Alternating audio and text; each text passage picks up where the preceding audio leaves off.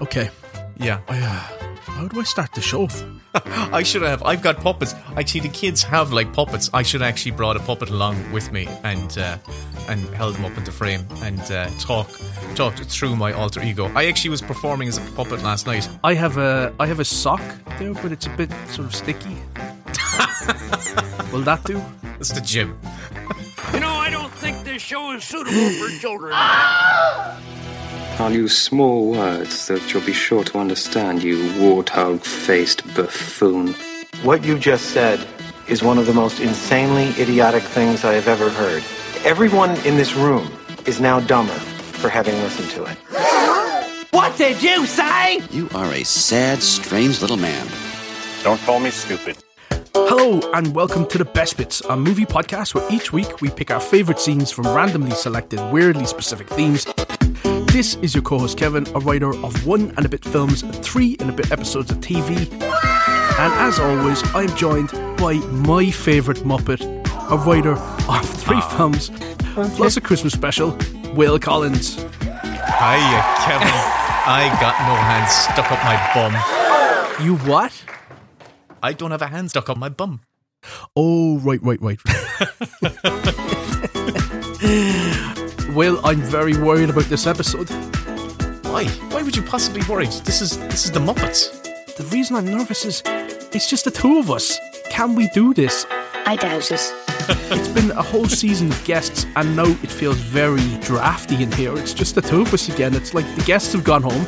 I feel like there's more room for activities. I just kind of wanted to hop on the different seats and I just want to stretch my legs. Step Brothers. Oh yeah, I'm feeling this. I'm feeling the space. I can just undo the top button on my pants. I can just relax a little bit. The muffin top's happening.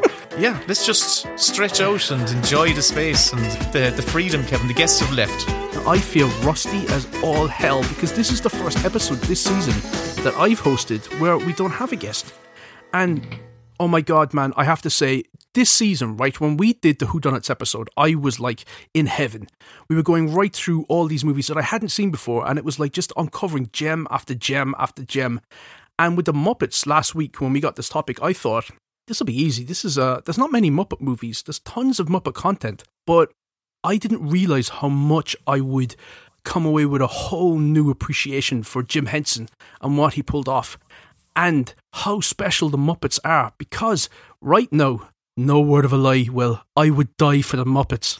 I'd die for them. They are a gift, and I think if you've got kids out there, if you don't have kids, go back and revisit the movies. Yeah. Go back and sort of just like let them wash over you, because the messages behind what the Muppets represent and the ethos of the Henson Company, it's really special, I think. And in terms of pop culture, I think the Muppets the world is better that the Muppets exist, and every childhood should have the Muppets in them, especially the OG Muppets. Oh, Kermit, Miss Piggy, Fozzie, absolutely. And of course, like, it is all, like, it's Jim Henson. It's his soul, I suppose, externalized to the world through, his art and his craft, but they were brilliant. They were absolutely fantastic. That was the thing. I didn't realise, because when you grow up and you have Jim Henson and you're always seeing that sort of credit appear whenever the Muppets are on, whether it's the Muppets or Fraggle Rock or Sesame Street or what have you, and you see that credit, you sort of just take it in as it's like a brand. You separate the brand from the person. But as I was like diving into the history of the Muppets and what it took for them to get the original TV show up and running. It's the Muppet Show with our very special guest star, Mr. Steve Martin. And get it on the air. This was an independently produced TV show that was kick-bollock and scrambled to begin with, where they didn't even have the budget to bring in guests to London where they were shooting. It's time to play the music. It's time to light the light.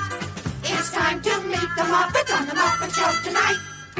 Because they didn't have the support in the US for the show. Yeah. To get it up and running, where by its heyday, from 1976 to 1981, in those 5 years, it became the most popular TV show on the planet.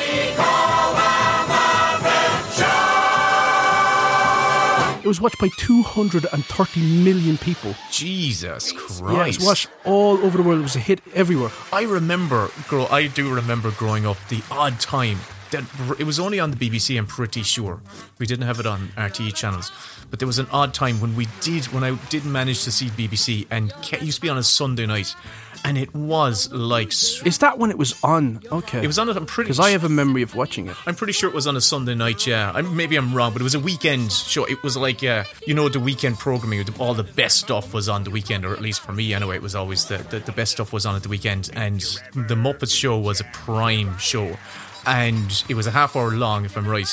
And you really did feel like it was something special, an event that every time you watched it, it wasn't shoddy, it was bursting with creativity and fun and laughs, and the comedy was mature but also silly enough that it played to me and my parents. It was great. Anything you can do, I can do better.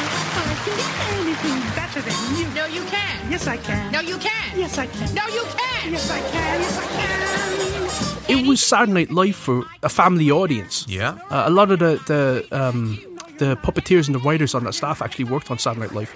But I have a memory, because it was on reruns on the BBC for a long time. Because I can remember sitting on my dad's lap and watching The Muppet Show. Now, my dad would not sit down and watch like He-Man with me or The Flintstones or what have you. But we'd watch The Muppet Show together. Absolutely. Yeah, it was definitely a shared viewing experience. Yes, I can. No, you can. Yes, I can. No, you can. Yes, I can. No, you can. Yes, I can. Oh, yes, you can. And so, like, from those humble origins where they were just getting enough money to make an episode at a time, even if they had never done another thing, or even if Jim Henson had never done another thing, that would have cemented him in pop culture forever, because there was nothing else like it before it, then, or no.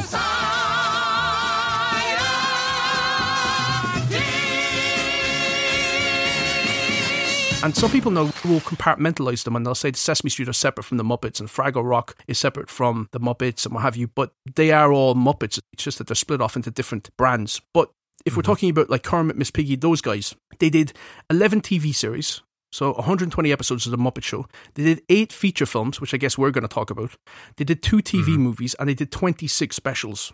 So those are like the Christmas specials and the musical specials they do, like Miss Piggy's Variety Hour and stuff like that. So they've never really left pop culture from sort of getting their start in the 50s on the Sam and Friends show. WRC-TV, Channel 4, Washington.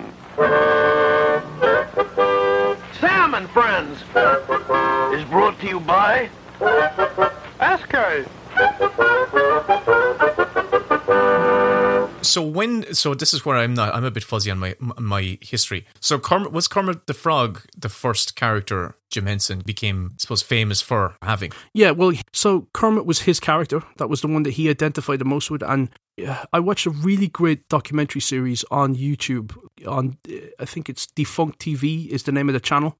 And it's all about the history of Jim Henson and the Henson Company and the Muppets themselves. And it covers his basically early start with the company, getting the family together, the troupe of puppeteers that became the characters that we know and love, right up until his passing in 1990, where he died sort of very suddenly of just pneumonia. He just picked up a bad bout of pneumonia and it just whipped him.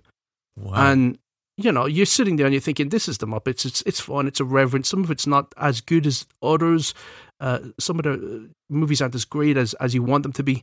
But by the end of it, I was watching like there's a moment in Jim Henson's funeral where the Muppets themselves learn of the passing of Jim Henson.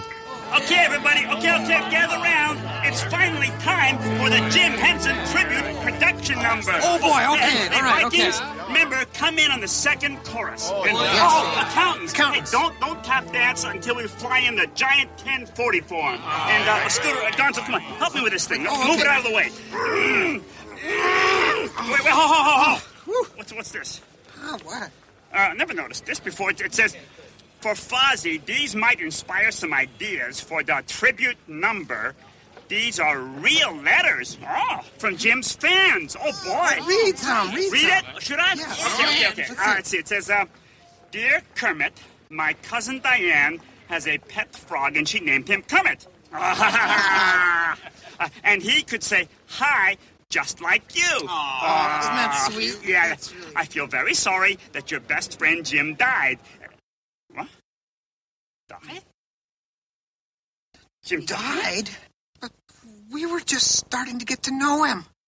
And just like in Sesame Street, where a puppeteer had died, and they decided not to lie to children, not to say that the character had gone away to a different place to live or what have you, they actually just spoke it out and said that the character had died and that the character is no longer going to be around. And they explained to children what death meant. Oh my God. And that's a beautiful moment in the Sesame Street. It shows you what Sesame Street were all about. But they did similar with the Muppets, where all of the Muppets who were puppeteered by friends of Jim Henson, apart from Kermit, who was puppeteered and voiced by Jim Henson himself, they had a sort of a tribute to him, where Fozzie is trying to put on a tribute show for Jim Henson. And this is usually, on the Muppet Show, it would be Kermit that is trying to run the show, and he's getting exasperated by Miss Piggy and Fozzie and everyone sort of like screwing up. But this is Fozzie trying to do it by himself, and he's struggling, and he finds a folder, and the folder is all the letters of children and viewers. I'm going to get choked up now. That are sort of commiserating. I'm getting goosebumps. That are commiserating with the Muppets for the death of Jim Henson. While falling asleep that night, our 5-year-old daughter Blair said, "It's a good thing there are people who can do Jim Henson's job. He'll be with us every time we watch the Muppets. He'll be able to see them from heaven." The Reeser family, Las Vegas, Nevada. And you get to see the Muppets sort of like reacting to that, and they're sort of shocked about Jim Henson, and they want to learn more about him. And Kermit is not there, and you're wondering, where is Kermit? When I sort of knew that Kermit wasn't there because that was Jim Henson's puppet, and somebody else was going to have to fill those shoes. And Fozzie has a bit of a wobbler, and he says, "I can't do it, we can't do it." Cancel. What?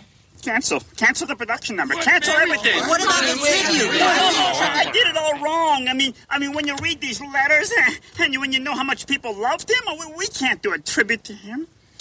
And Robin, Kermit's nephew, the little frog, he sort of steps up and he says, "Kermit thought we could." Oh, but Robin, all we have is silly songs and whoopee cushions. Maybe that's enough. "No, you've got the magic within you." And I'm going to get choked up again. This is the fucking Muppets, and it's like, it's getting... Do it. You can get through this, Kevin. Get through it. I'm having a breakdown, Will. He starts telling him, if it's just one person that believes in you, then that can spread, and then it'll be just 2 people that believe in you. And all the Muppets start to sing this song, coming together, until Kermit appears in the doorway, and he's watching them. Take what you got and fly with it. Fly with it? Kermit says that? I think he learned it from Jim. You know, this Jim Henson may be gone, but maybe he's still here, too, inside us, and believing in us. You realise that this is one of the puppeteers who's taking over for Jim Henson, who'd voiced the character and puppeteered him for 30 years, and it's all of Jim's friends singing, you can do it. If just one person believes in you, deep enough and strong enough, believes in you, hard enough and long enough, before you knew it, someone else would think, if he can do it, I can do it. Making it 2 whole people who believe in you, deep enough and strong enough, believe in you. But when you realise that the puppeteers themselves are the characters that you see, that they're an extension of who they were, their personalities, their relationships to one another. There's just a lovely ethos of this sort of vaudeville troupe of oddballs and misfits, creating these colourful extensions of themselves. And that's the message that they put out into the world, which is, with a lot of the Muppet stories, it's about them working together to achieve their dreams, and success comes from believing in each other and loving one another. People, why not 4? And if 4 whole people, why not more and more and more? And when all those people believe in you, deep enough and strong enough, believe in you, hard enough and long enough, it stands to reason you yourself what everybody sees in you. And maybe even you.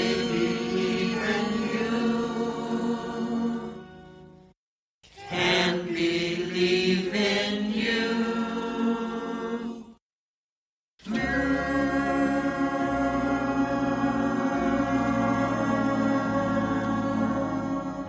What a good song. I knew you guys could do the tribute for Jim. Was it really okay? It was terrific. You guys were great. Yeah, that just broke me, man. Oh, wow. That's fantastic. Really fantastic. I have to watch that. We have to put that link in the show notes and I have to watch that. That is beautiful. And I love the way they addressed his passing because, you know, not to get down in the dumps about anything, but not to get too dark with things. But yeah, we had in our family, we had to deal with some heavy bereavement last year as well. And our biggest kind of concern was, how do we tell the kids? Like, what do we say to kids? But the thing about it is, the bereavement counsellor we had was said you had a bereavement counsellor? Oh, yeah, one of these things we had a bereavement counsellor, yeah.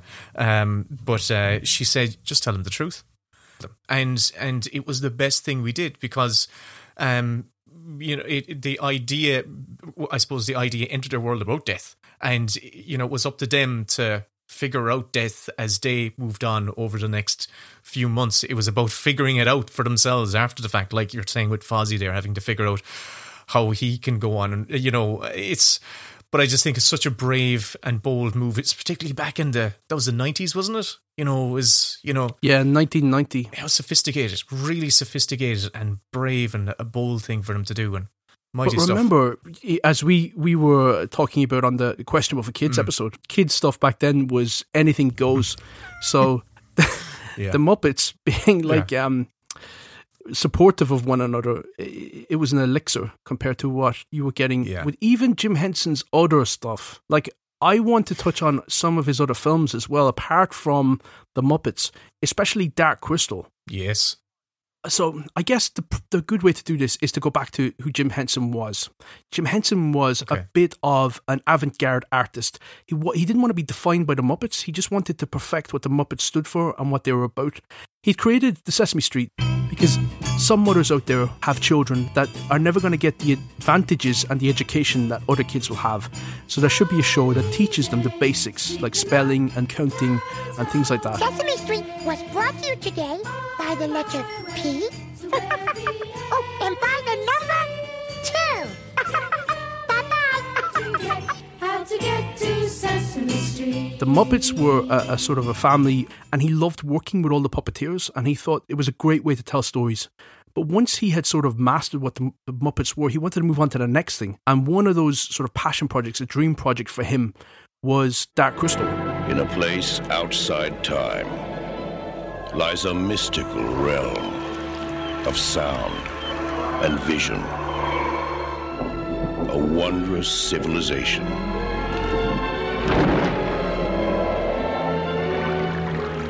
Where good and evil struggle to possess the Dark Crystal. But in order to get Dark Crystal made, he had to agree to do a sequel to the Muppet movie, which is why he directed the Great Muppet Caper. That was part of the agreement, because the original Muppet movie, which came just as the series was ending, was a huge hit.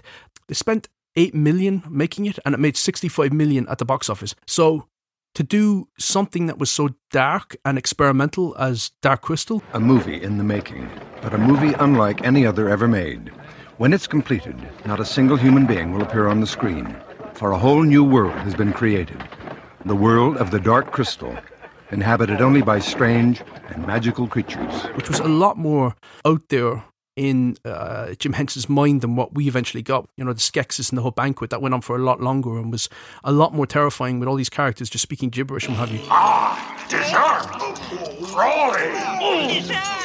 Roll his foot,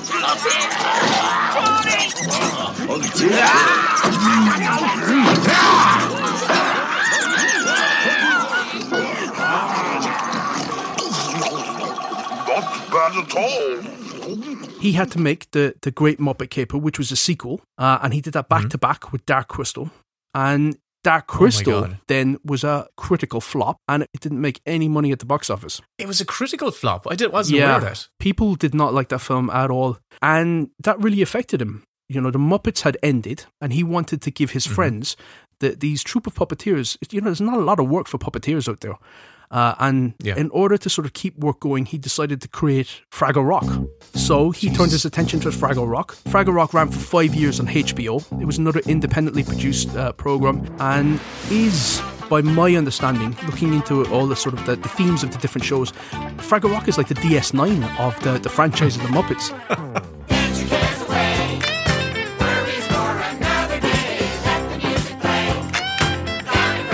The weird thing that I learned, right, was that apart from these fantastic stories about purpose and work and what have you, with Fraggle Rock he wanted to, in his words, create a show which ended wars. Wow, that's ambitious. That's really ambitious. It was. Except that in 1989, it was the very first Western show to be shown on Soviet television. And 6 months after that, the Berlin Wall came down. So Jim Henson was like... I love it. So it wasn't Hasselhoff that brought down the wall, it was Jim Henson. Down at Fraggle Rock. I love it. Yeah. Fantastic. I was also shocked, though, man, to realise that Labyrinth was also a critical failure and a box office bomb. Shut up. So he was getting... like a stone cold classic. Yeah. Like that's, for me, is just... a pinnacle of fairy tale storytelling and filmmaking. It's absolutely amazing.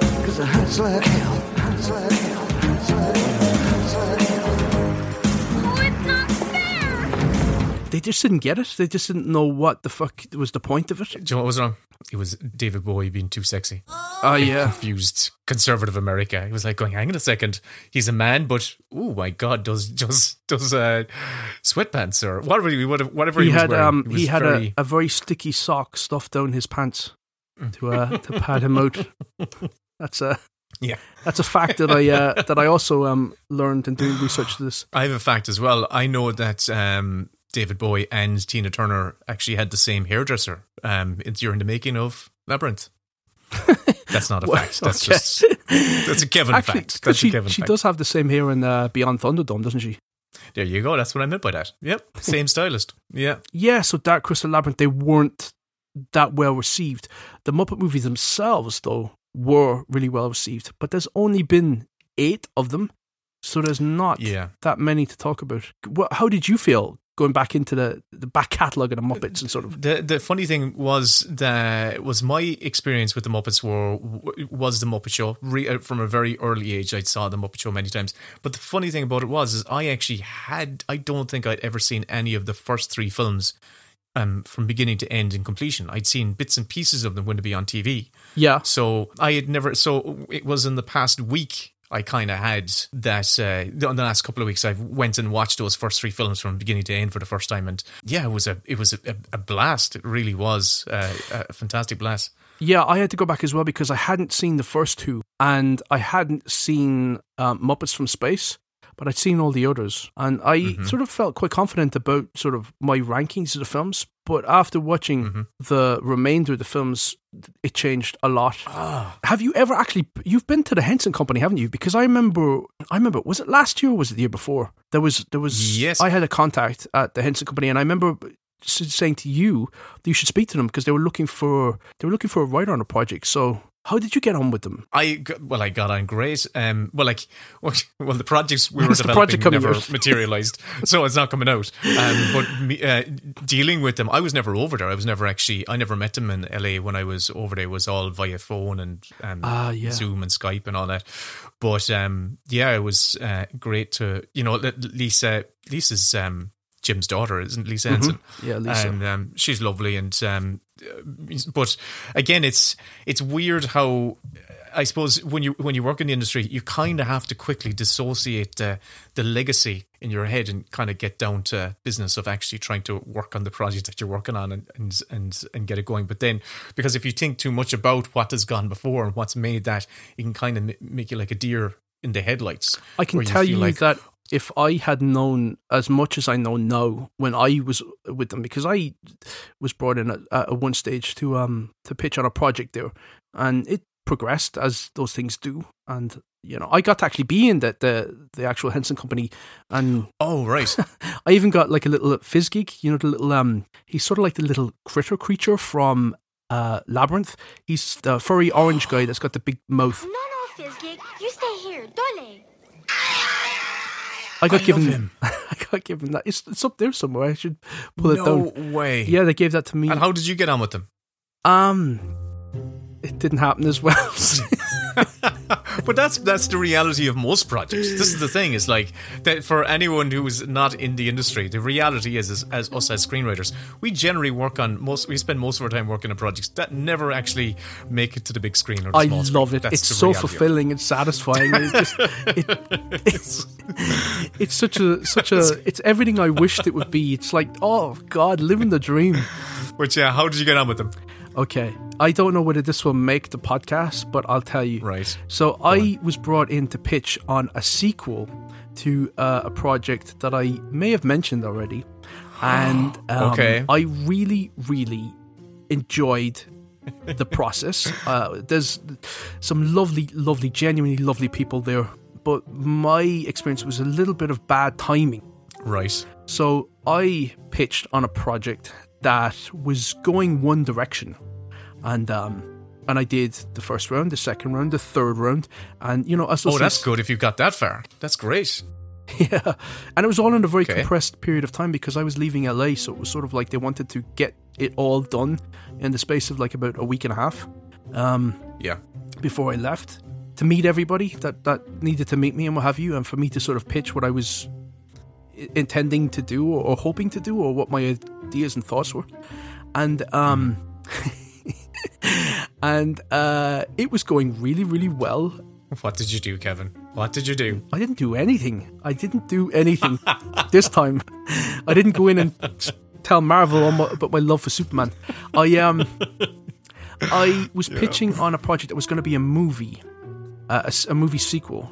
And the other co-producers were there, and the director of the project was there, and Lisa Henson. Oh God, I don't know if I can tell the story. She was meant to be there, but she was running late, and so because other people were there, I was informed to just crack on and just tell what my pitch was. But the person who needed to hear it wasn't in the room, so I decided, which is Lisa. Yeah, which was Lisa. Lisa needed to hear it. Yeah.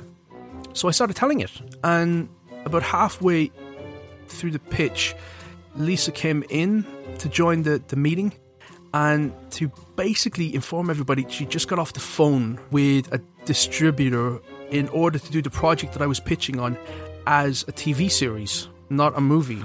Oh my God. And it was great news that she wanted to share with everybody. And the development person looked over at me and made these eyes of like, I'm sorry. And Kevin, I had to continue the pitch. It was like, do you want to start over and tell Lisa what it was? And it was God. It was then sort of like everyone's head was elsewhere, and I was pitching about a movie that was never going to happen. The project had immediately just shifted beyond what was planned or what they were thinking about, and and as I said goodbye, as we all left the meeting, everybody else was sort of saying goodbye to each other, and nobody said goodbye to me. I was standing there as everyone was like going, "Oh, we should call each other next week, or we should do lunch, or whatever." Or so I'll get on this. And do you want to take something for the kids and all this kind of stuff? And I sort of left. You sidled out. That is the worst timing. It is, but I don't want it to feel like I'm bitter or anything, or I don't want to feel like I'm critical. It's just one of those fucking silly things that happen where, because I didn't put that much effort into that. I'd only been thinking about it for a week and a half, but it was just one of those things where in the moment I was like, this is so David Brent-esque. Like, this is just I'm pitching on a project that's already just been killed in the room in front of me. Yeah, right. As you're in mid-performance, you're on the stage, you are in the middle of your... someone comes on and they switch the lights on and they go, everyone, take data outside. And you're like, what? And, and the one person stays to listen to you. Oh, Kevin, I feel so bad for you. And the funny thing is that the other people in the room knew it as well. But Lisa was so excited to share the good news that she was just not aware that I was also there. It was like an intern had slipped into the room, and there was nothing malicious about it. There was nothing. It was just sort of this thing of like extremely busy, just gotten off the phone. That was the reason she was late. And the great news was XYZ. And I was like, oh. Oh God! I tell you what, Will. After that, I'm feeling a little queasy. Oh, what? I'll tell you what it is, Will. I came onto this nervous about doing this episode because it's just the two of us, and I was like, can we actually do an episode by ourselves again? And I don't know if it's that or it's the fact that I had a sandwich on a plane that was on a tray table that was covered in shite, and my stomach is call back to the Halloween commentary. Yeah. And if you can just give me a second, if I don't excuse myself now, I can never come back. So listen, Kevin, I don't want you defecating in front of me. Stop. Just go now, right? Oh my God. Oh Jesus Christ, such a professional outfit. I'm enjoying it, Will. I swear to God, I'm enjoying it. Just the two of us. This is original flavour, best bits. But just give me like about 5 minutes. I just need to basically lose a stone. So I'll. I'm not pausing the recording. Don't worry, I'll hold the fort. Don't worry, you just go. Oh my God, he's gone. Fuck him. He'll be gone half an hour. I'm telling you now, Will. What'll I do? What do you want to do? Jeez, I'll just call someone. Do that. Hold on now.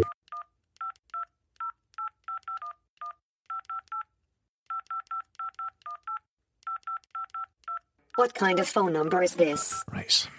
Okay. Reverse the charges on that. Okay, right. Hopefully he's in now. Right. It's ringing.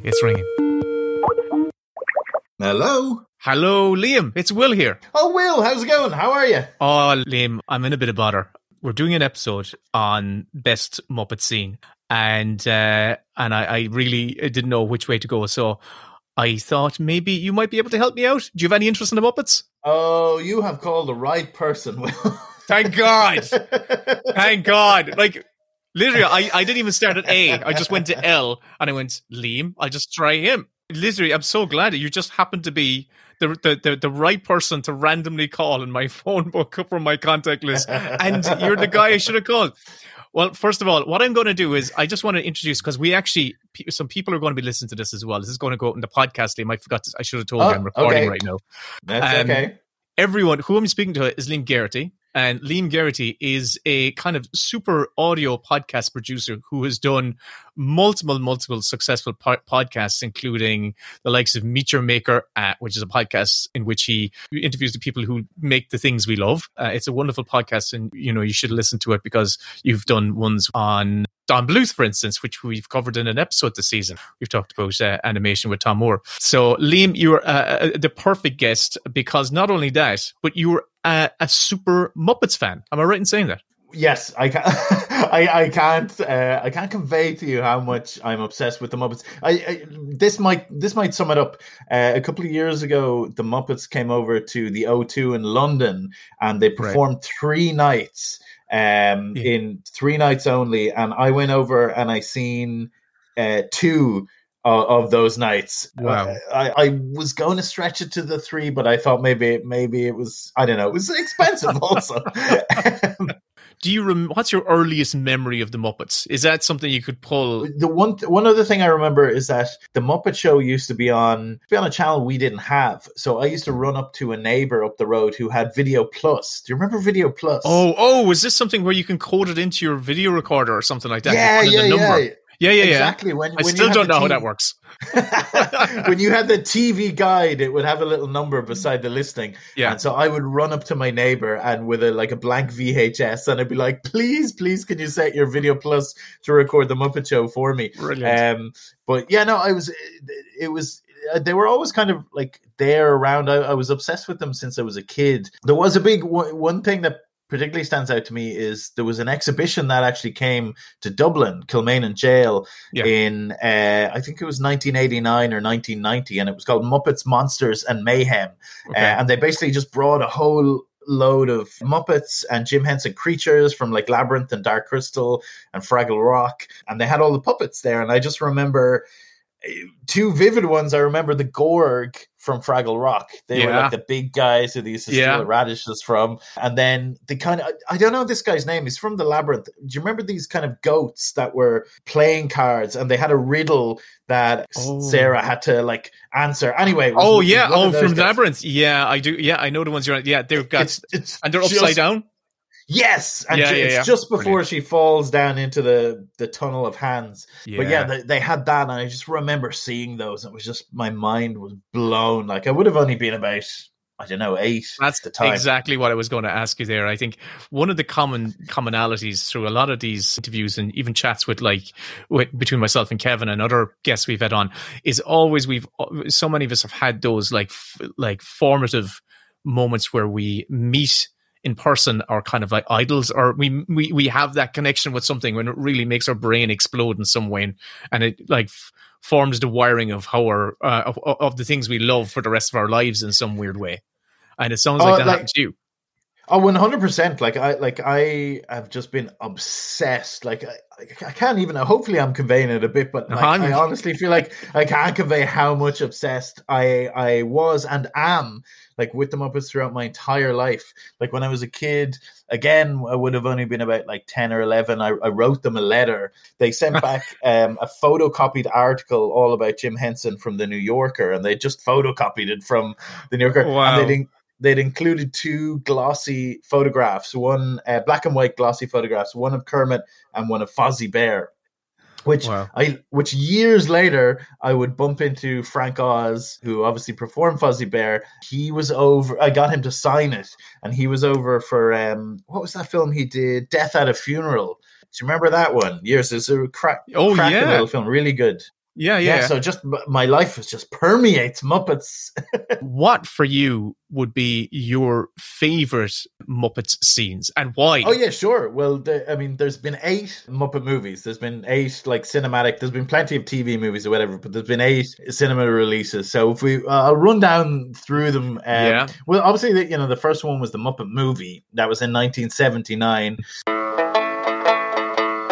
For anyone who has ever dreamed of fame and fortune at the end of the rainbow, this is one of the greatest success stories of all time, proving once and for all that anyone can make it, no matter how young, no matter how green. The lovers, the dreamers, and me. The thing that was I love about that is that, like, even though the Muppet Show had been really successful as a TV show, it was one of the most successful TV show at the time in the world. When they wanted to make a movie, there was a lot of doubters, and it was kind of similar, I think, to maybe what Walt Disney had experienced with Snow White, where people were like, "How is an animated film gonna like sustain like an hour and a half?" And people were the same. They were like, "How are the Muppets going to work and they're going to be out in the real world?" Mm-hmm. Also, we've only ever seen them in the studio with lighting, and how is that going to work?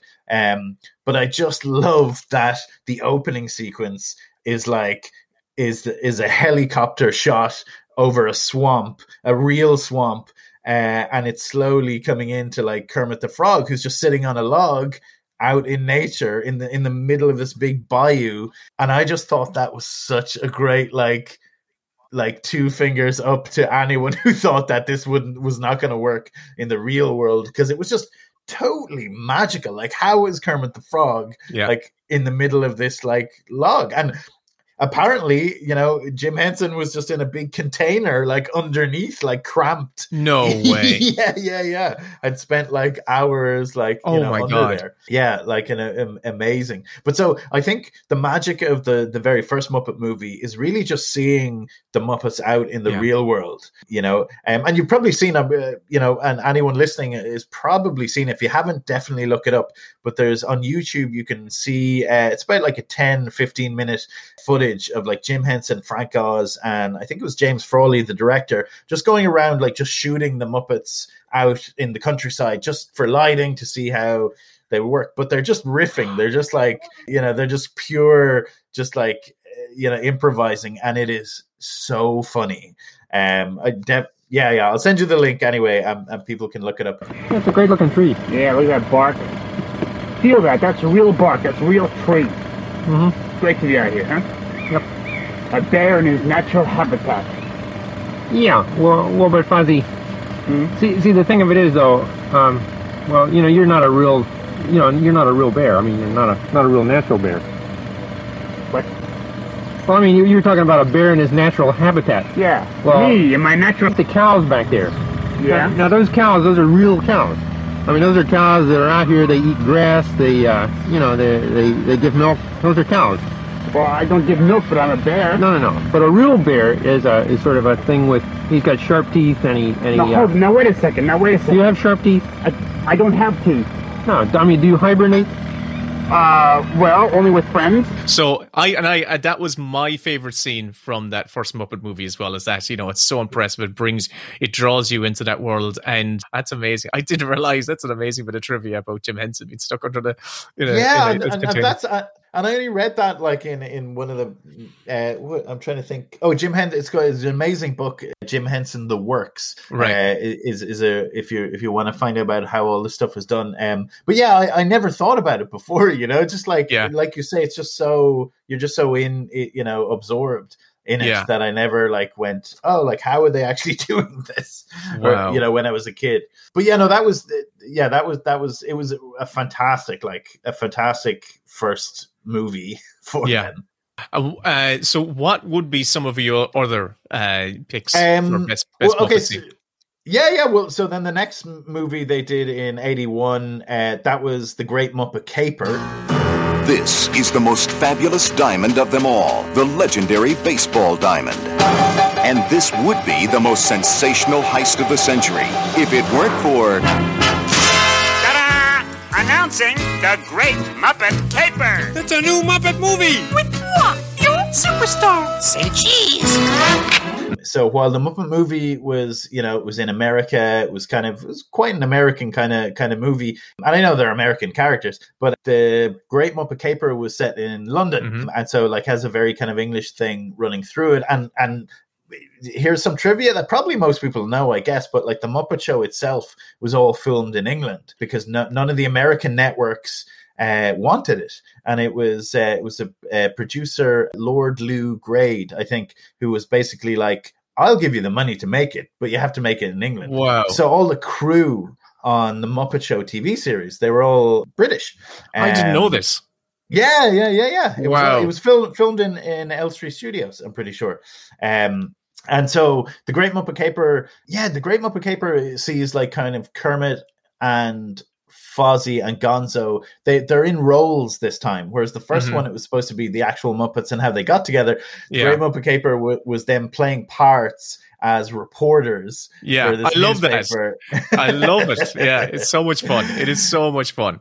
It's so much fun, and so knowing like all the it's so meta, and it's it's all delivered with a wink. The opening again, another great opening scene is Fozzie, Gonzo, and Kermit, and they're in a big hot air balloon in the sky, and and Fozzie's like why are we up here? Like, why hasn't the movie started? And Kermit's like, oh, well, we have to wait for the credits to go, and Fozzie's like, but nobody reads them anyway, and then there's a credit for like director of photography, and the letters ASC, come up after the name, and Fozzie's like, what does ASC stand for? I just love that kind of stuff.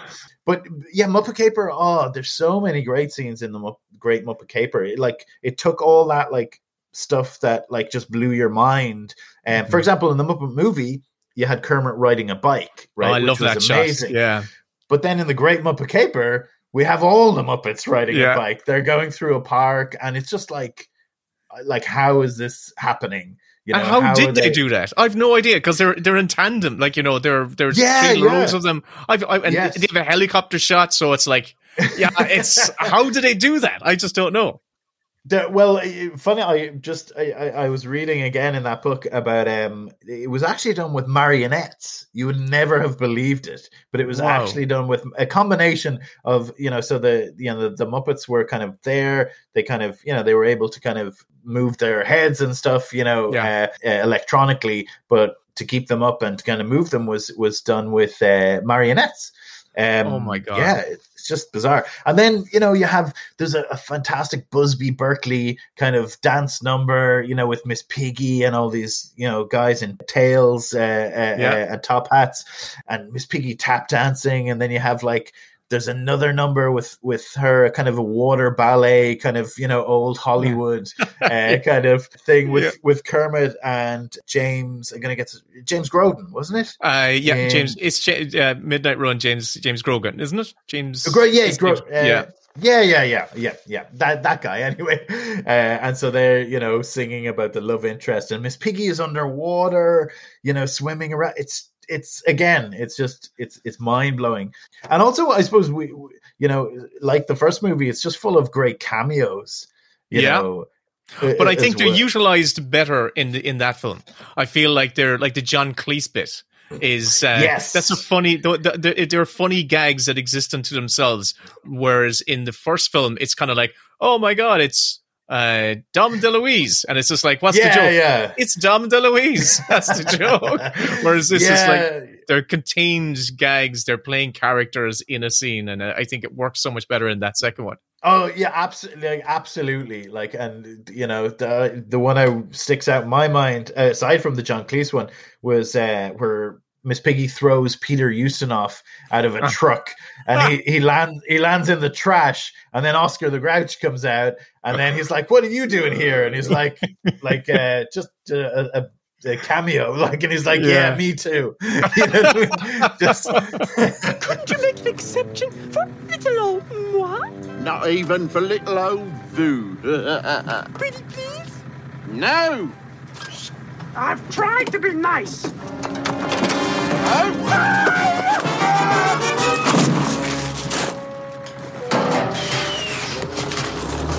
Hey, what's all the racket? What are you doing here? A very brief cameo. Me too. That's great. It's fantastic. But so the Great Muppet Caper, I know at the end you'll probably ask me what was my favorite, and the Great Muppet Caper is probably close. I couldn't pick one, I don't think, but the Muppet Caper is right up there for me. And then after that, we had the Muppets Take Manhattan in 1984. Yeah. At last, a movie with something for everyone. If you're a big star or a small fry, if you're a freak of nature or just a nature freak, if you're into violence or terror is your thing, if you're a hopeless romantic or a desperate criminal, TriStar Pictures presents a motion picture experience that will leave you breathless. The Muppets Take Manhattan, rated G. Caper was directed by Jim Henson, wasn't it? That was actually the only feature directed by Jim Henson. Maybe I'm wrong. Which is, you're absolutely right. Which is, it's kind of odd. I think for the Muppet movie, he wasn't, it was the first movie. He wasn't confident enough to, want to, maybe not even not confident enough, but wanted to focus on making sure the puppeteering and everything was right. So brought in James Frawley, who had done a lot of the Monkeys TV show. Wow. That's what he would have been known for. Yeah. Then Great Caper, Great Muppet Caper was Jim Henson, and then Frank Oz was the Muppets Take Manhattan, his first movie of his illustrious career. Yeah, amazing that when I saw his name appear, I was like going, "Oh my God, he directed this!" And you could immediately tell he was it's a filmmaker wanting to make he wanted to make a film with this. It really was clear from the off. Yeah, and I could be wrong on the dates here, but I think the Dark Crystal might have even come in between, which Henson and Oz directed together. Yeah, Podbot will help us out there. Podbot, when did the Dark Crystal come out? The Dark Crystal was released in 1982. Also, the Great Muppet Caper starred Charles Grodin, not James Grodin. Thanks, Podbot. You're welcome. There we go. She's so handy there. She's so handy that way. But so yeah, the Muppets Take Manhattan is just a cracking kind of like 80s movie of the Muppets playing themselves, but also, you know, it's almost like an alternate kind of story of them trying to put on a show on Broadway and get it, you know, and same wonderful cameos, the cameo with Miss Piggy and Joan Rivers. To me. Hold on. Joan Rivers. God, how did I forget Joan Rivers? Yeah, sorry. That's great. But yeah, that was it's just a really fun movie. In terms of like particular amazing sequences, in there's a cafe where Miss Piggy works, and the rats all work there in the kitchen, and there's a whole sequence of them basically making breakfast, and it's just like mind-blowing. Like, it's just the rats like just hopping up on counters and pouring like pancake mix and skating across the cookers, and it's just technically it's just an amazing thing. So like you were saying earlier on, it's just like it just holds up so well. They did it so well at the time. It just, you know, it looks so good still. Customer complain. They say they no like rats for waiters, but it's okay. I make them cook. Hey, Pete. Here you go. 2 zeros on a trampoline with a side of Joan of Arc.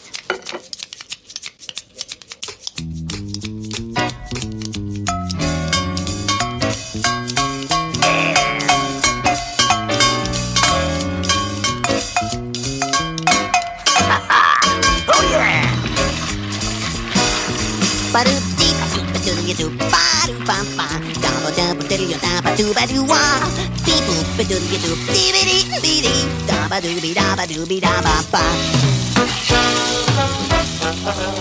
Yeah, I really enjoyed that one. I really enjoyed that one. It's a really good movie. And then I mean that was the three that, you know, then after that Jim Henson passed away in I think 1990, and so the first film after that was everybody's favorite, probably, The Christmas Carol in 92, and that was directed by his son Brian.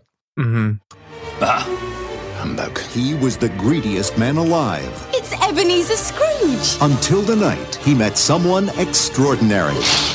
Hello. And that's, I mean, you know, it's, you know, it's a brilliant film. You know, it's obviously, you know, we all know it's a classic. You know, and they did a really good job, you know, considering it's one of my favorite adaptations of A Christmas Carol. Like, you know, even up there with David Lean's version, I just think it's a wonderful adaptation of that story. Yeah. Oh, and Michael Caine is amazing at it.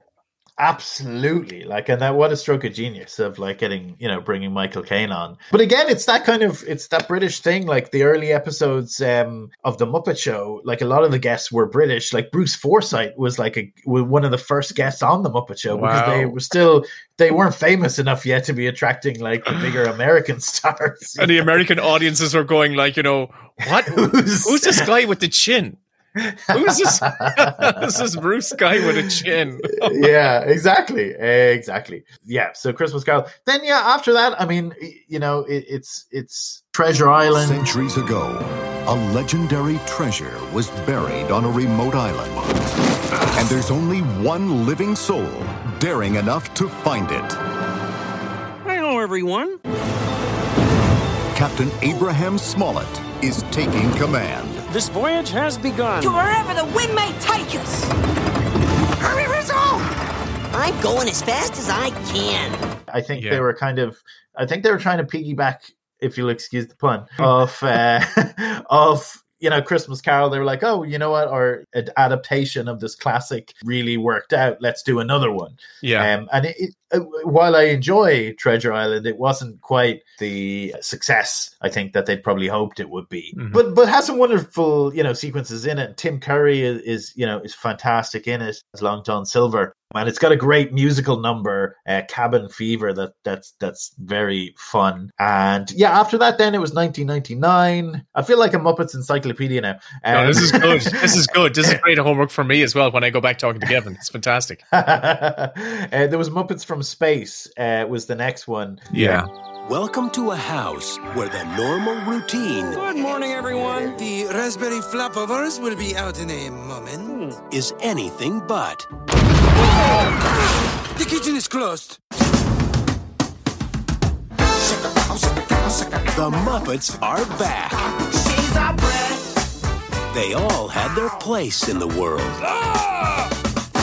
Except for Gonzo. I've always wondered where I came from, who I am. Hey, Gonzo, don't you think you ought to take a little break? You're starting to freak out the neighbors. Now, he's about to find out he's not alone. I know where I come from! I'm from outer space! And that was directed by Tim Hill. He was like an animation director. He did some Kablam, I think it was called. Yeah. Back in the day. I think I watched it when I was growing up. But Muppets from Space is like, I enjoyed it. Again, it was all about Gonzo, where it's Gonzo from, and the revelation being that, Gonzo's actually an alien. Cool. But it all centered around Gonzo, which was I thought it was a nice kind of thing to do, like to pick one Muppet and kind of focus on them, and it's not Kermit or Piggy kind of thing, and again full of cameos, and it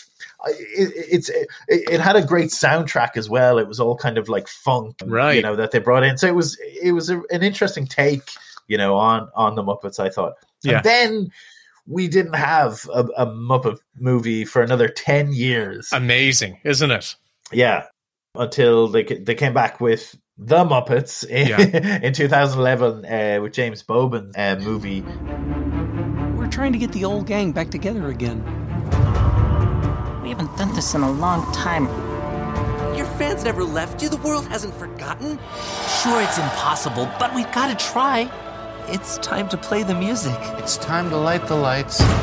It's time to meet the Muppets. Come on, guys, let's go!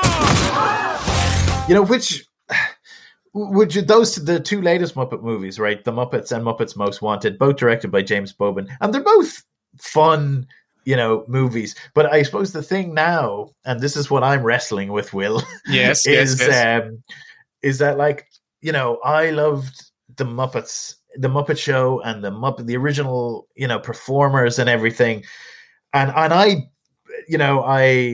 followed everything the Muppets did. Like, you have no idea. Like, every crappy TV movie they made, every awful special. Like, after Henson passed away, they were mismanaged, I think, to an extent, or not, maybe not mismanaged, but I don't know. The writing wasn't as good. The performers, changed performers who maybe weren't as strong. And it comes down to, actually, there was an interview with Frank Oz in The Guardian a couple of weeks back. Did you get to read this? Oh, yes. But you can tell me what he was saying. He said anyone can do the voice. Right. He said it's not the voice. The voice isn't the character. He said it's the soul is the word he used. And actually, Louise Gold used that word as well when I was talking to her. And I think, it's like, when we think about, like, they almost are different from animated characters or voice actors replacing, animated characters, because these Jim Henson was Kermit and Frank Oz was Fuzzy Bear. You know what I mean? They really did. It really was part of them. And they were, as performers, they were really funny. Like, they used to go on the late night talk shows with Johnny Carson and everything, and they would be legitimately hilarious. They were incredible improvisers. Yeah, 100%. And the other key thing was that when you look at those, is that they were never hit. The performer was never hidden. It was just Jim Henson sitting on the couch with Kermit on his arm. He was like, you don't need to hide, in the way now, if Kermit appears on something, he's, the puppeteer is built into the couch, you know what I mean? And it's been so hard. It's been so hard for me to work out my feelings on the Muppets now, because I love the Muppets, but, like, just on the new stuff, it's hard, because, like, you love these characters and they're continuing on, but I don't know, I feel like it's almost like a Simpsons thing. You really enjoy all the old Simpsons and the characters, but, like, when I watch a new episode of The Simpsons, I don't connect to these characters in the way I do it from the older ones. And that's not, I'm not moaning about, like, it's fine. People can watch them and enjoy them now, and that's great, because maybe to some people of a certain age, these new Muppets are their Muppets. Do you know what I mean? Exactly. What you said is absolutely right. That essence of the original voice has changed, and the original voice isn't there anymore. That's guiding them, and that comparison to the Simpsons writer room is so right, because we had the likes of Conan O'Brien, and we had the likes of all this Jim Reardon, and all these amazing comedy writers that were in there for those first 10 seasons of the Simpsons, and it shows in the quality of the stories. Whereas, what you're saying about the Muppets is, if those performers are gone, then I love that you're just replacing it with someone who's an imitator and not able to. Yeah, and like, I mean, in the episode of Meet Your Maker that I had Louise Gold on, she was really nice about it, I thought, in that she said, listen, the performers now, she said, are brilliant. They're better puppeteers than we ever were. She said they're fantastic, they're great, but their portrayals of the character is different. Now, she said that's not a bad thing, but it's just different. Now, having said all that, Will, there is, I don't know if you've seen, Disney Plus have a trailer for a Muppet Halloween special. I didn't know this. Muppets Haunted House. Okay. Mansion. Muppets Haunted Mansion, after the attraction in Disneyland. And the trailer looks amazing. It's a TV kind of special for Disney Plus, and it looks amazing. Wow. I had never thought to put the Muppets, even though we had obviously the Marley, Jacob and Marley in Christmas Carol were fantastic ghost Muppets. A combination of Muppets and Halloween seems to be like a match made in heaven. It looks so good. Welcome to the home of fear and fright, where not all guests survive the night. The lucky souls will live to tell, and those who don't will rot in. What's the matter with you? You can't say that. This is a family show. What are you doing? Welcome, foolish Muppets, to tonight's very special Halloween challenge. We just have to survive the night in this haunted mansion. Everything. After we're finished, this is going to be the first thing I look up. Seriously. Wow, I didn't even know that was on the horizon. So, if I had to pin you down, what is your favorite Muppet scene? Have you already given it to me, or have you been holding back? My favorite Muppet scene. I'm not going to claim this is my favorite scene, but we have to just very briefly mention. Oh, please! Totally forgot. Probably one of the most amazing sequences in The Muppets Take Manhattan is when Piggy and Kermit are imagining what it would have been like if they had grown up together. And we have this Muppet baby sequence. Yes! Yes! And so you have this amazing, adorable Muppet babies for the first time. And that was the sequence that people went nuts for. And then they were like, let's make an animated series about the Muppet babies. Oh, Liam, you were when I was watching that, I went, oh my God, this is amazing with the Muppet babies. So that the origin of the Muppet babies is in Muppets Take Manhattan. And it is an amazing, they're so adorable. They're so cute. Everything about it is just amazing. I wish they had just done a Muppet baby. Obviously, it's very difficult and expensive to do that, but it was brilliant. Yeah. It's a brilliant sequence. No matter what life may bring, no matter what I may do, be sure of one special thing. I'm gonna always be loving you. Gonna be a movie star, and I'm gonna learn to drive a car. It was brilliant, and then obviously on the show, the TV show was great. And actually, you know what, the show now they've rebooted it, and it's kind of CGI or whatever, and it's actually quite good. I mean, it's aimed at young kids, so but like it's actually a really smart kind of show, and they bring in all the old characters, and it's if you're a diehard Muppet fan, I'd recommend the new Muppet Babies. So I'm going to do it for you. Your favorite Muppet sequence is the Muppet Baby sequence from Muppets Take Manhattan. Whether you like it or not, it is. No, listen, I truly appreciate you taking the time and answering my random phone call and being so prepared. Who knew that you would be so prepared to answer my questions? Listen, I'm like I said, anyone ever wants to ring me and talk about Muppets, I will burn your ear off. It's 086 2500 by Tuesday. Yeah. If we were in America, it'd be like 1800 Muppets. Wonderful. Liam, I've taken up so much of your time already.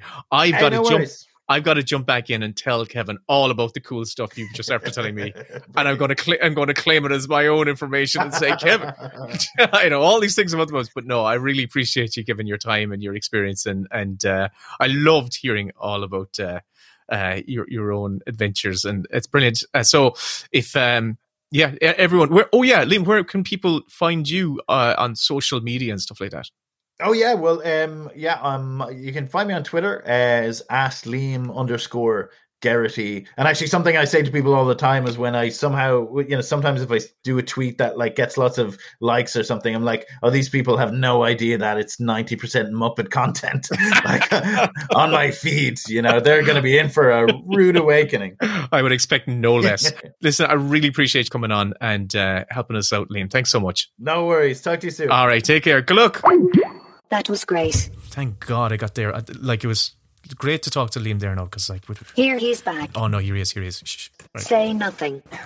Look at the state of him. Okay, right. Kevin, how are you? How are the bowels? Oh, I feel so much better after that. I can't tell you. Oh my God, Kevin, you actually look like you lost. I've hit my goal weight, so that's something anyway. Oh God, and listen, I was, I'm really enjoying it because just the two of us. This feels like this is the way it's meant to be. Just us on the podcast, just chatting shit, telling stories, things that we shouldn't include in a professional podcast. I'm loving it, but God, where was I? And it's so great not to have guests. It's been wonderful. Just you and me, no guests. And I mean, I've really enjoyed having guests on the show, but for this episode, it feels great to just be ourselves and just not have to worry about, accommodate another person. Exactly. I mean, I don't have the energy for it when I'm exhausted. Well, funny you say that now, because I had a long think about it when you were away, and I had to think about like some of my favourite scenes from Muppet films and stuff like that. And like, oh my God, you did research. I'm thrilled. I've done a lot of research. Like Dana Gould was a Muppeteer of Gonzo, and I learned an amazing thing about Frank Oz. Did you hear about Frank Oz's recent interview where he talked about when Disney took over, the Muppets? He kind of he felt the soul was gone out of the characters because they were kind of getting rid of the puppeteers. Well, did you know that before Jim Henson died, he was getting exhausted? As I said, after the critical drubbing of Dark Crystal and Labyrinth, he was really feeling like he was missing the mark.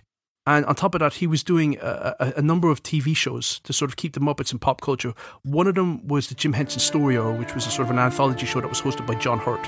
When people told themselves their past with stories, explained their present with stories, foretold the future with stories, the best place by the fire was kept for the storyteller.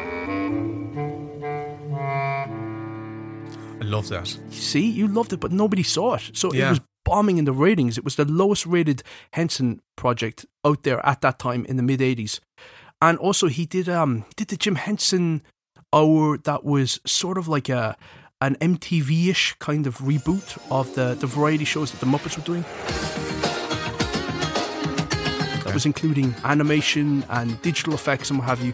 And it was 4 different concepts in one, and it was really messy and convoluted, and it wasn't working. Good evening and welcome to our show. Woof. Wait a second, you're not the lion. No, I'm the dog.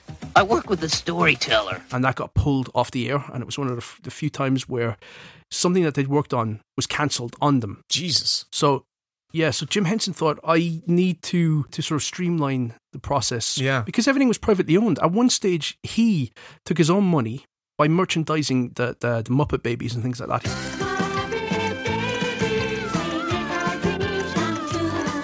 That he was able to buy back the rights to all of his projects. Yeah. So he bought back all the rights to the Muppet movie, to The Great Caper, to Dark Crystal, and those were $15 million and $14 million and what have you. It was all his own money.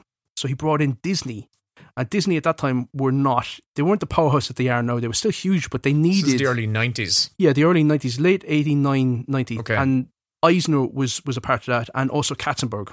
And they wanted to sort of to bring in a beloved property into the Disney fold and sort of give them back relevance. Because the Muppets were still, as I said, there was 26 specials on TV. They were hugely popular still. Mm-hmm. And he had a really difficult time sort of doing a deal with the Disney crowd, especially with Katzenberg, who was aggressive and rude and obnoxious. The Disney company also wanted to take ownership of Sesame Street, and he would not let them have Sesame Street. He felt that they needed their independence. They needed to be a publicly owned PBS entity, which was just purely about educating children. It was not something that could be exploited like the way that the Muppets could be, for instance. And then he died, and they didn't close that deal. So for 10 years, Disney and the Henson Company, their team of lawyers, were negotiating, and it was a really fractious 10 years of negotiations.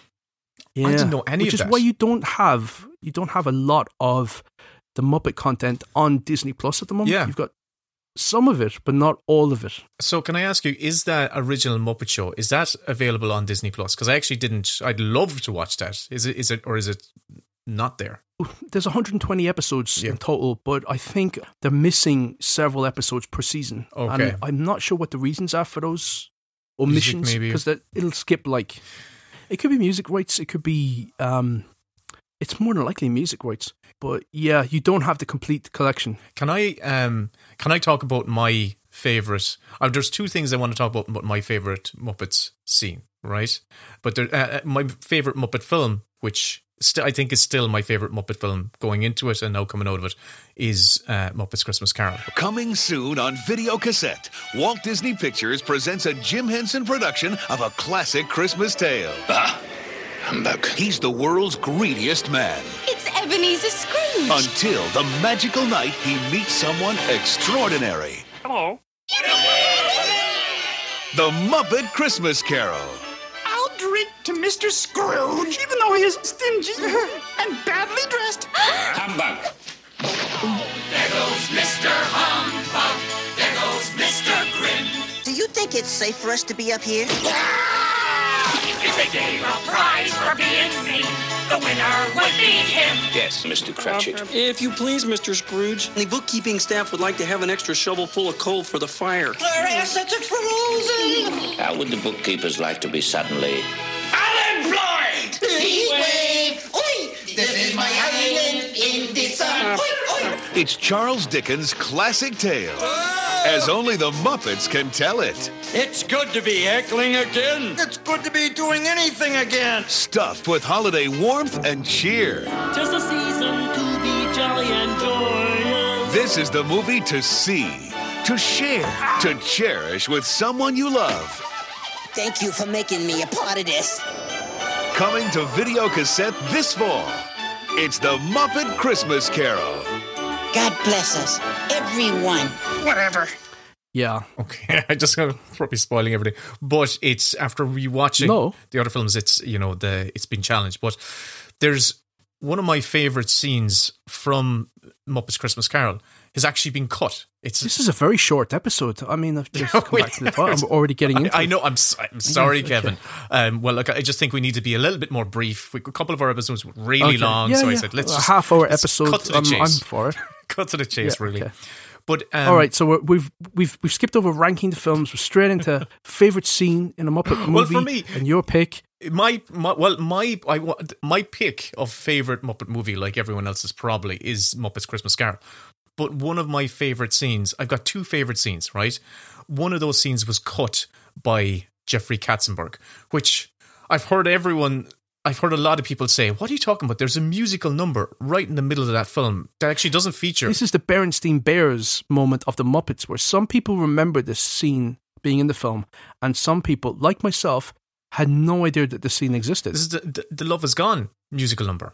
That's what it is. Yeah, which I only learned about last year when they sort of rediscovered the actual, was it the original master of the film, where they could include it now in high definition in the film? It's gas because my first encounter with Muppets Christmas Carol was watching it at Christmas time on terrestrial RT TV. I recorded it, so I'd watched that film many times with that scene in it. So it was released theatrically with that scene in it, but it was post-fact that Jeffrey Katzenberg thought it was this scene. The scene I'm talking about is basically when young Ebenezer Scrooge is going over his past life and he comes to it. There's a moment where he abandons the love of his life, and there's a musical number and a song called The Love Is Gone, and it's a beautiful song. Yeah, it's where she is saying that whatever love we had together, that love is gone. Yeah. Another year before our wedding, Ebenezer. But it can't be helped, Belle. How could we marry now? There's not even enough for a decent home. The investments haven't grown as they should. So you said last year? Business continues to be poor. You're a partner in your own firm now. Barely clearing expenses. You said the partnership was the goal. This is for you. I love you, Belle. You did once. And it's pivotal for the arc of that entire film because it is a low. It is you see the moment where he consciously gives up love, the character of Ebenezer Scrooge. And once that scene is taken out of the film, I really think that film loses some of its, not that it's heart, but it loses some of its edge and its darkness. And it's not even dark, it's just like, it's a bit more safe. And it's a pivotal moment in telling his story. Absolutely. And to take it out, and you're not telling the full story. It was Katzenberg. It was Jeffrey Katzenberg took it out because he thought it was too heavy and a bit too heavy for kid audiences. Which is like, hang on a second. No, it's not. The love is gone. The love is gone. The sweetest dream that you have ever known. The love is gone. The love is gone. I wish you well, but I must leave you now alone. The most interesting thing for me is the transition. And there is a very beautiful song during which it happens.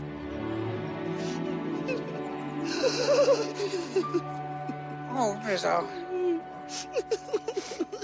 That's my second kind of favourite scene. I'm going to bring it up because I think it's important that people know that scene is out there. Okay. But my favourite scene is, like in a lot of the Muppet movies, the opening scene, which introduces us to the world in which is where we see all of the Muppets, and it's the moment where we have Gonzo, who's playing the part of the narrator. Rizzo the Rat. With Rizzo the Rat. Gonzo's playing Charles Dickens, and you've Rizzo the Rat, and they're... Just not to interrupt you, but there's a lovely, lovely moment that most people overlook between Rizzo and Gonzo in the Muppet Christmas Carol, and they sort of have this hectoring back and forth relationship. Yeah. Where they're like two little buddy characters, but they have an argument, and Rizzo, at the end of the argument, to show his affection for Gonzo, he kisses him on the nose. Oh, yeah. It's a lovely little moment. It's lovely. It's so sweet.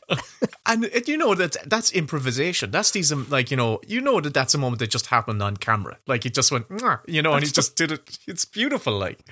And I love that scene because it draws you into this cozy, wonderful world where you see Muppets popping out of everywhere and on various scales, like regular size Muppets, but then you see teeny tiny little mice Muppets and you I don't know, it's so inviting and cozy and warm, and it's a kind of a consistent thing in all the Muppet movies. When a cold wind blows, it chills you to the bone. But there's nothing in nature that freezes your heart like years of being alone. It paints you with indifference like a lady paints with rouge. And the worst of the worst, the most hated and cursed, is the one that we call Scrooge. Unkind as any, and the wrath of many. This is Ebenezer Scrooge. Oh, there goes Mr. Humbug. There goes Mr. Grim. you go back to the musical episode, it is the table setter song. Yeah. It's the song which establishes this is the world, this is, where the story takes place, and this is the vibe of the world as we know it. It's lovely. It's Muppets Christmas Carol for me, I think, is a great film. Point blank. It's just a great film.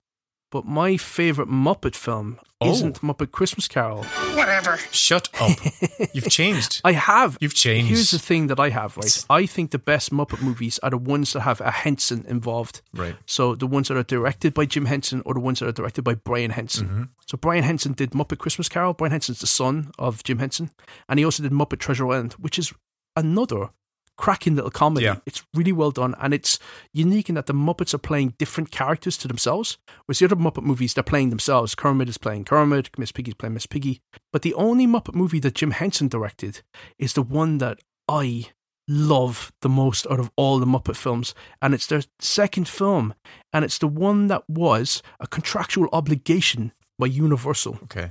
And the funny thing is, for a film that is a contractual obligation, it really feels like everybody involved is having a blast.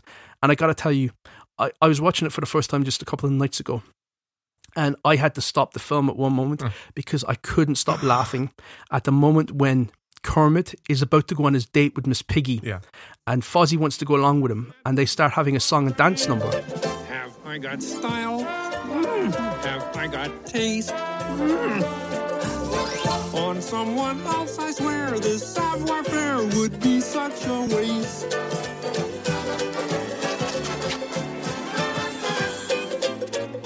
Come toss me my top hat. Yes, sir. And Kermit is so excited about going on this date that the way that the puppeteers worked Kermit, where he twirls, he spins around, and he throws himself on the bed, and he's wearing a top hat and tails. Yeah. And it was just the ludicrous nature of Kermit twirling and throwing himself on the bed that I was just like, these guys are fucking mental.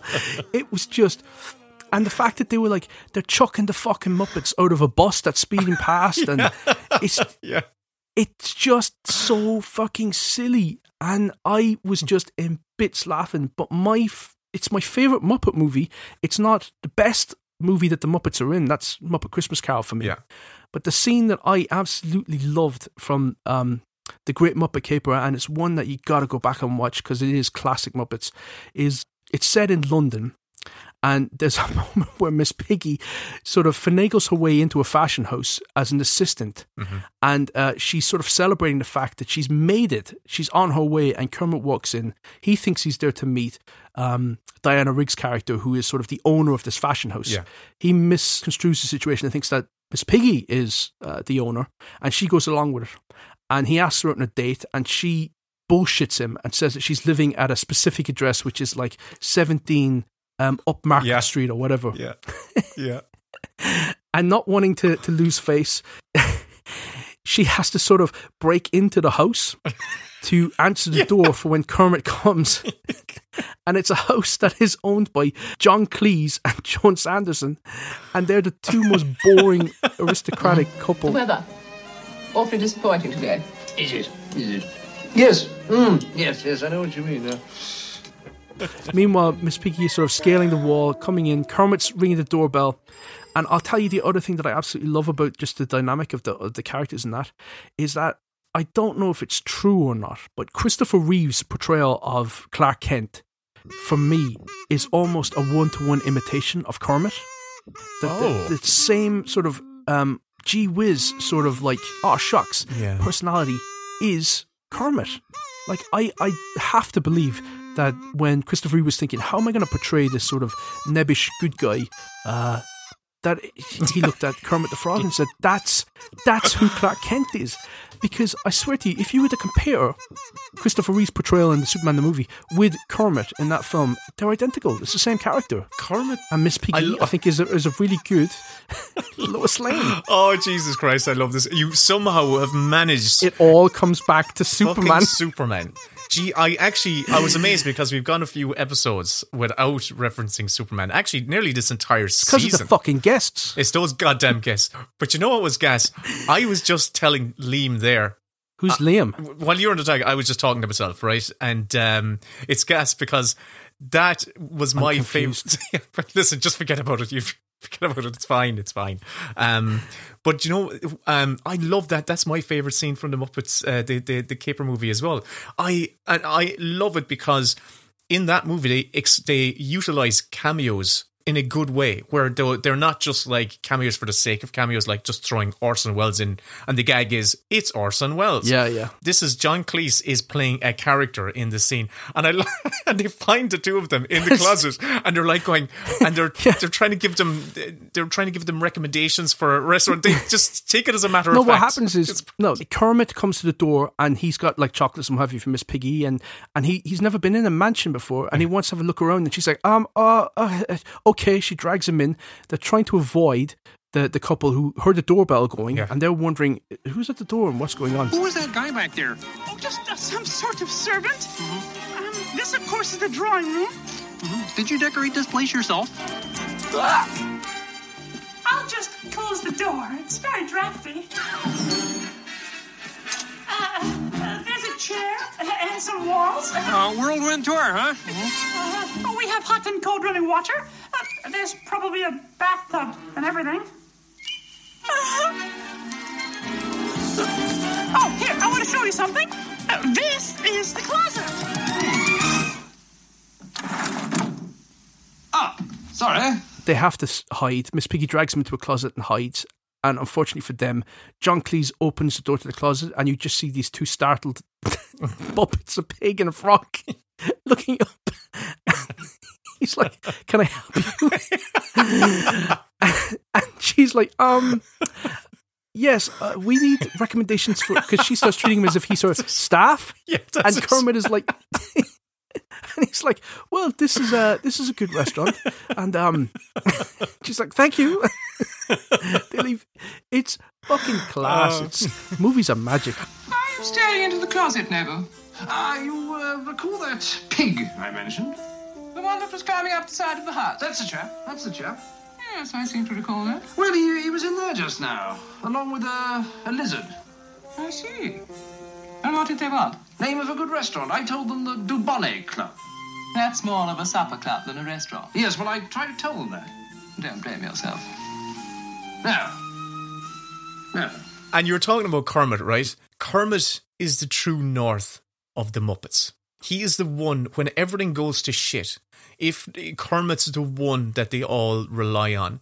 And if Kermit loses faith, that's when things really have hit rock bottom in any of these stories.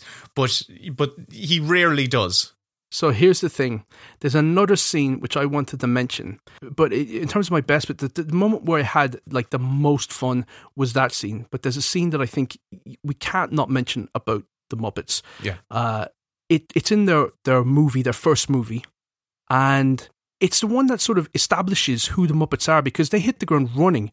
They just sort of had this idea of the Muppets are trying to get famous. They're trying to be a successful vaudeville act, put on a variety show week after week. But the characters were sort of just dropped in, and you got to know them as they were performing on that show. But the movie then does an origin story where you get to see all the Muppets coming together. Mm-hmm. And the movie opens with one of the most famous songs of all of the Muppets' back catalogue of great music that they've put out, written by Paul Williams, and it's The Rainbow Connection. And they said, we've got to establish who Kermit is. Kermit has got to have a soul that's present. He's got to be asking the big questions. And this is a movie all about asking questions, not giving you the answers, but the questions are sort of define who he is. And they said, well, what does he have? He doesn't have anything. He's got a swamp, he's got water, he's got the light refracting off the water. And they said, oh, well, rainbows. The lyrics of that song are really beautiful, but it's Kermit basically like his I Wish song. He's longing for something. And then he says the most important part of the song to me. Someday we'll find it. In other words, he doesn't have the answer. All he has is the question. And it's that rainbow connection. And as I was saying earlier about the puppeteers being the personalities for the Muppets, and Jim Henson bringing together this family of friends, where Frank Oz stayed with the Muppets for long after he had established himself as a great director in his own right, with Bowfinger and Dirty Rotten Scoundrels, like classic great comedies. He was still coming back to do Fozzie and Miss Piggy and what have you years and years after, because he had such a great affection and friendship with Jim Henson. Someday we'll find it. The rainbow connection, the lovers, the dreamers, and me, I'm not done yet. And that was true for a lot of the puppeteers. But in that first film where they're establishing who they are, it's sort of about them coming together, this family of oddballs. This is the philosophy that is in the song. Who said that every wish would be heard and answered if wished on the morning star? Somebody thought of that. Someone believed it. Look what it's done so far.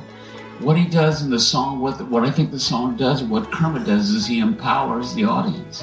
You, as what you picture, what you dream, you can make it happen. And the movie ends with a spectacular shot, 150 different puppeteers puppeting all of the Muppets, and they reprise the song from the beginning of the film, The Rainbow Connection. The end of the movie, life's like a movie, write your own ending.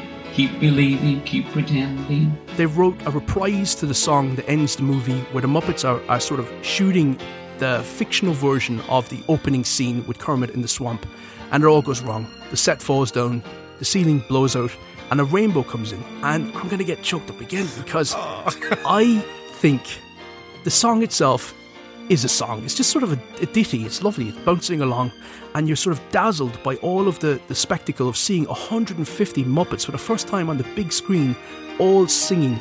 But it's the lyrics, and it's the ethos of the Henson Company, and it's the puppeteers, that family, passing something on to children that are watching. And I think the lyrics are so good that I want to read them out to you. Why are there so many songs about rainbows? That's part of what rainbows do. Rainbows are memories, sweet dream reminders. What is it you'd like to do? All of us watching and wishing we'd find it. I've noticed you're watching too. Someday you'll find it, the rainbow connection, the lovers, the dreamers, and you. Life's like a movie, write your own ending. Keep believing, keep pretending. We've done just what we set out to do, thanks to the lovers, the dreamers, and you. I'm really proud of that song because I think it actually catches the soul of the brilliant man that created Kermit the Frog. I think Jim Henson is as much a part of that song as Kenny or I. I hope you like it. I think that's really beautiful. It's just telling all those little misfit kids out there, find your tribe, just like the Muppets have. Keep believing, keep dreaming. It's all about the lovers, the dreamers, and you. Beautiful stuff. Beautiful stuff. I can't think of a better way to finish off. Is that the first time that I have ever got tearful on a fucking podcast talking about the Muppets? But they broke me. I think I'm having a breakdown, Will. Yeah, we've gone through. Feel Season 1, we had even best tearjerker scene, and I've never seen you get this close. I didn't cry once. I love it. I absolutely love it. Brilliant. Brilliant, brilliant, brilliant. Like, I thought Liam brought everything I needed for this episode. Who the fuck is Liam? No, sorry. No, fuck. What? Sorry, it was Podbot. Anyway, listen, forget about that. But, geez, Kevin, you really... Podbot, have I missed something here? What the fuck is going on? Sorry, what? I was puking in a bucket. Ah! I didn't know whether to cry or laugh. Dun, dun, dun. Done. Oh, well done. Well done, well done, well done. Life's like a movie. Write your own ending. Keep believing, keep pretending. We've done just what we've set out to do. Thanks to the lovers, the dreamers, and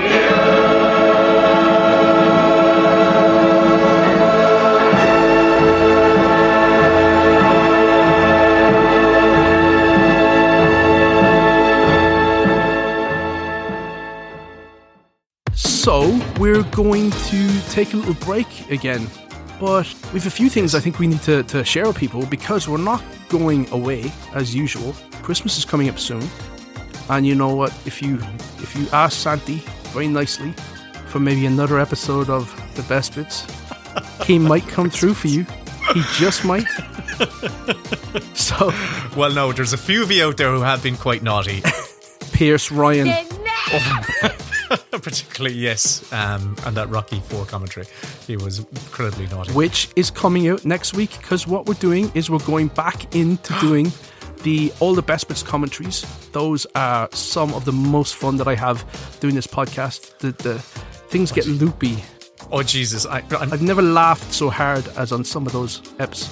I do this podcast just so I can do the audio commentaries. Because, yeah, exactly that. It's just, we just go slightly insane. We just go delirious at times. We really do. Yeah, and we're bringing in guests, and we're going to mix and match them. So we're going to have returning people that you've heard this season, but also new people that you haven't heard. But that's not all. There's more? I don't believe you. What? What possibly more could we contribute or give to the podcast first? Well, we're launching a Patreon that if you want to donate to the Patreon, we'll guarantee you that you get at least 2 extra commentaries every month with special guests, with returning guests, and some of them just by us. We'll even let it up to you guys, those that do subscribe, to pick some of the films. And we've recorded some of them. We've had a laugh doing them.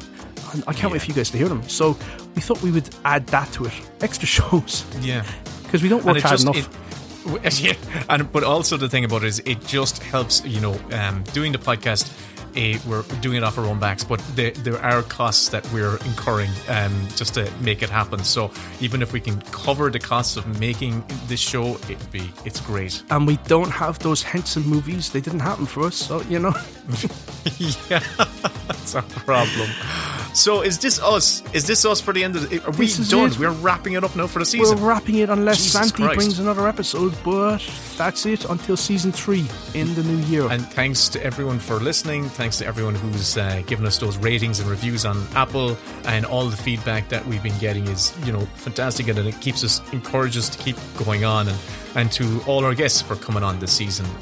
It's been great having you all on. Thank you to everyone that's listened this year. Absolutely. And Love more it. to come, I suppose. Thanks, everyone. The Best Bits podcast is produced by Will and Kevin. All audio clips and music heard in this episode is the intellectual property of the respective copyright holders, and no infringement is intended. If you enjoyed this episode, please like, share, subscribe, rate, review, all that good stuff. If you have any notes, comments, scene suggestions, or just want to get in touch with us, email us at bestbitspodcast@gmail.com. And that was the show. We got our money's worth tonight. But we paid nothing. That's what we got. Right, another season over. Thanks, Zach, for that. Cheers, Podbot. Thanks for all your work this season. I'm off. Jesus, all right. Whoops. Huh. Best Santa Claus scene. Huh.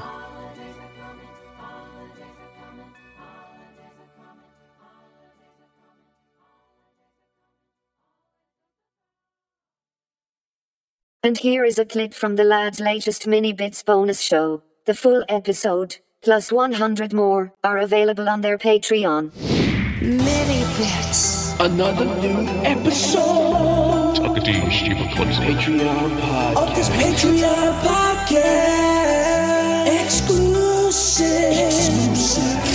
The Best Bits podcast with Will and Ken. Bonus content for you, yeah.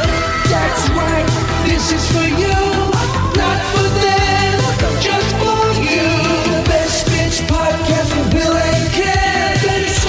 Exclusive content. You rock the talking films and shows. The Best Bits podcast. This is for you. Kevin, how are you? Hi, honey. How are you? Oh, I've got my corns sorted out. I went to the Chiroptist the other day, and she Your said, corn? my corns. Did you ever get corns? No. Did you know what a corn is? Yeah, it's a bunion on your foot, isn't it? Yeah, like in between your toes, stuff like that. Do you not wear any shoes like around the house? You walk around barefoot? I wear, no, it's the opposite. GA shorts. It's the opposite. I wear incredibly tight shoes, like those Chinese women.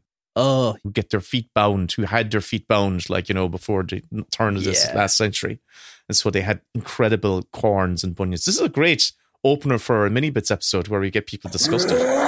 Squally, it's episode 73 of the Mini Bits.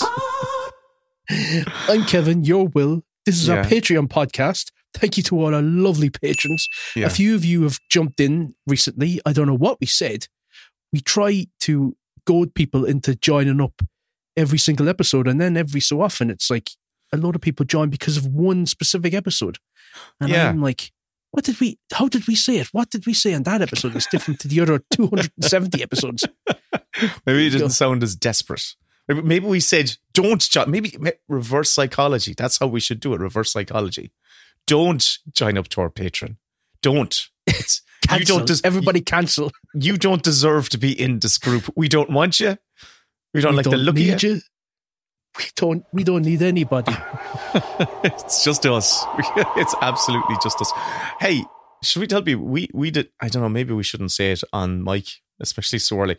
We did an interview with the Irish Examiner last Friday. We did. Yeah. And how do you think I did?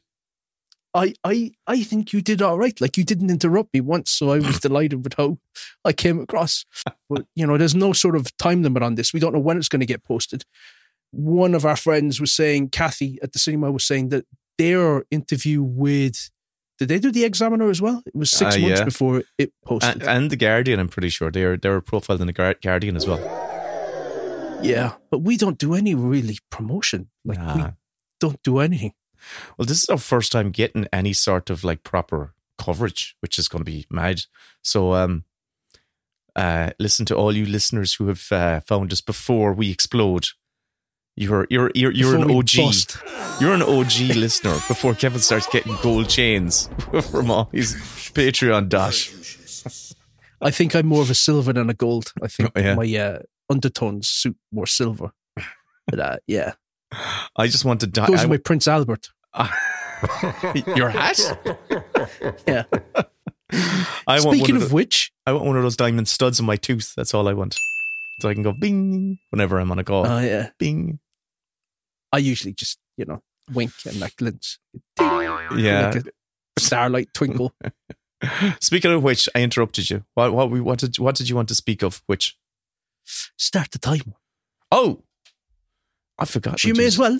Start the timer. All these lucky loos are listening in and they're wondering, what are we going to be talking about? But we have to start talking about them after. Yeah. We say goodbye. But look, I wanted to talk to you about, you've seen a few things. You've seen the new Godzilla film. Yes. I've seen The First Omen. I saw Scoop as well. We're looking forward to watching that. All right, okay. Okay, I'll save my thoughts. And what else did I see? I made notes, but sure, it doesn't really matter. I think I saw them. And I was going to go through all the summer releases and see what takes your fancy. Okay. I'm looking forward because I don't actually know what's on the horizon. So, the Joker 2 trailer came out today. I saw it. Yes, I watched that. Mm-hmm. It reminded me of Chicago. Yeah, it's kind of like you see, it's all very much in the mind's eye. They're calling it a jukebox musical. Am I right in saying that? I think you're right in saying that.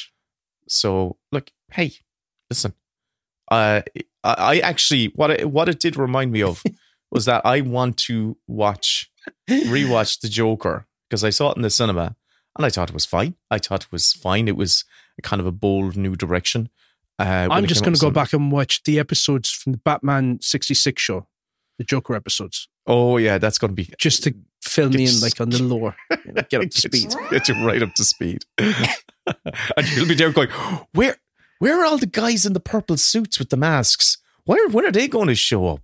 And Isn't it a weird time though, where we have the Penguin TV show with Colin Farrell coming out, which is a totally different canon version of the Penguin. Then you have this offshoot of Joker, which is its own universe entirely. Mm. And then you have the old Batman films that you can watch. Right. And, I don't know where I'm going with this, but it's just, I don't know. I'm kind There's of so many from IP. But like it's just everywhere. What's happened is the comic book world has very much entered the film world. It's where you could have totally different runs of a character by different authors. And there would be totally different riffs on it and stuff. Oh, this is the thing. Kevin, so I'm only catching up on this. You mentioned it to me on a podcast. Was it on one of those it was the last show? It was the last mini bits. You said everyone's describing stuff as insane recently. And have you started noticing it though? Only with people trying to rise you. That's the only place where I've noticed people on Discord are trying to rise you. Oh my god! I could start posting now, like tweets, comments, TikToks, articles, anything. Insane is everywhere. This is insane. That's insane. It's insane. There was a festival just going on about this insane lineup. I was like, it's a mentally ill lineup. Okay. It's just, it's everywhere. And the other thing that's also bothering me lately. What? And this has been bothering me for years and years and years. It used to be that everyone used to misspell definitely. They'd go defiantly. Okay. Oh, it's defiantly whatever. They're morons. But no, I just keep noticing everyone keeps spelling a lot as one word. A-L-O-T, a lot. Where have they gotten into their heads that a lot is one word? It's the same way that people will write every time as one word. What's the one that you've pulled me up on a few times and I can't get it right? Compliment. I can't get it right. It's like the I. Because I told you the other day. Yeah, and I went searching for it and I couldn't find it because I had to use it. If there's an I in compliment, it's I'm paying you a compliment. That's a good way to remember it. Okay, good. And then compliment. I wrote that to you. But you did, and I went to try and find it because I found myself writing the word compliments. And I went, shit, Kevin. But you gave me a thumbs up, which meant in my world that, yeah, I read that. Thanks. But I did, right? I'm talking about a couple of days later when I was faced with the exact same hurdle of writing the word compliment. I went, okay, what did Kevin say again about compliment? There's an I and the E. What did he say? So I went searching for it and I found it, I think. And I went, the I is paying me a compliment, or I'm giving you a compliment. It's insane how little you can retain information. It's insane. Come here, let's start talking about what we watched. Come on. Did you start the timer? Yeah, it's gone. It's ticking. It's ticking down. The world's going to explode. Do you know I have to put in the sound effect? I have to line up all my sound effects. When you said start the timer, I have a whole soundboard here. Okay. Jesus Christ, where's me fucking where's me ding dang ding? Here we go. The timer has started. There we go. Yeah. Right. Okay.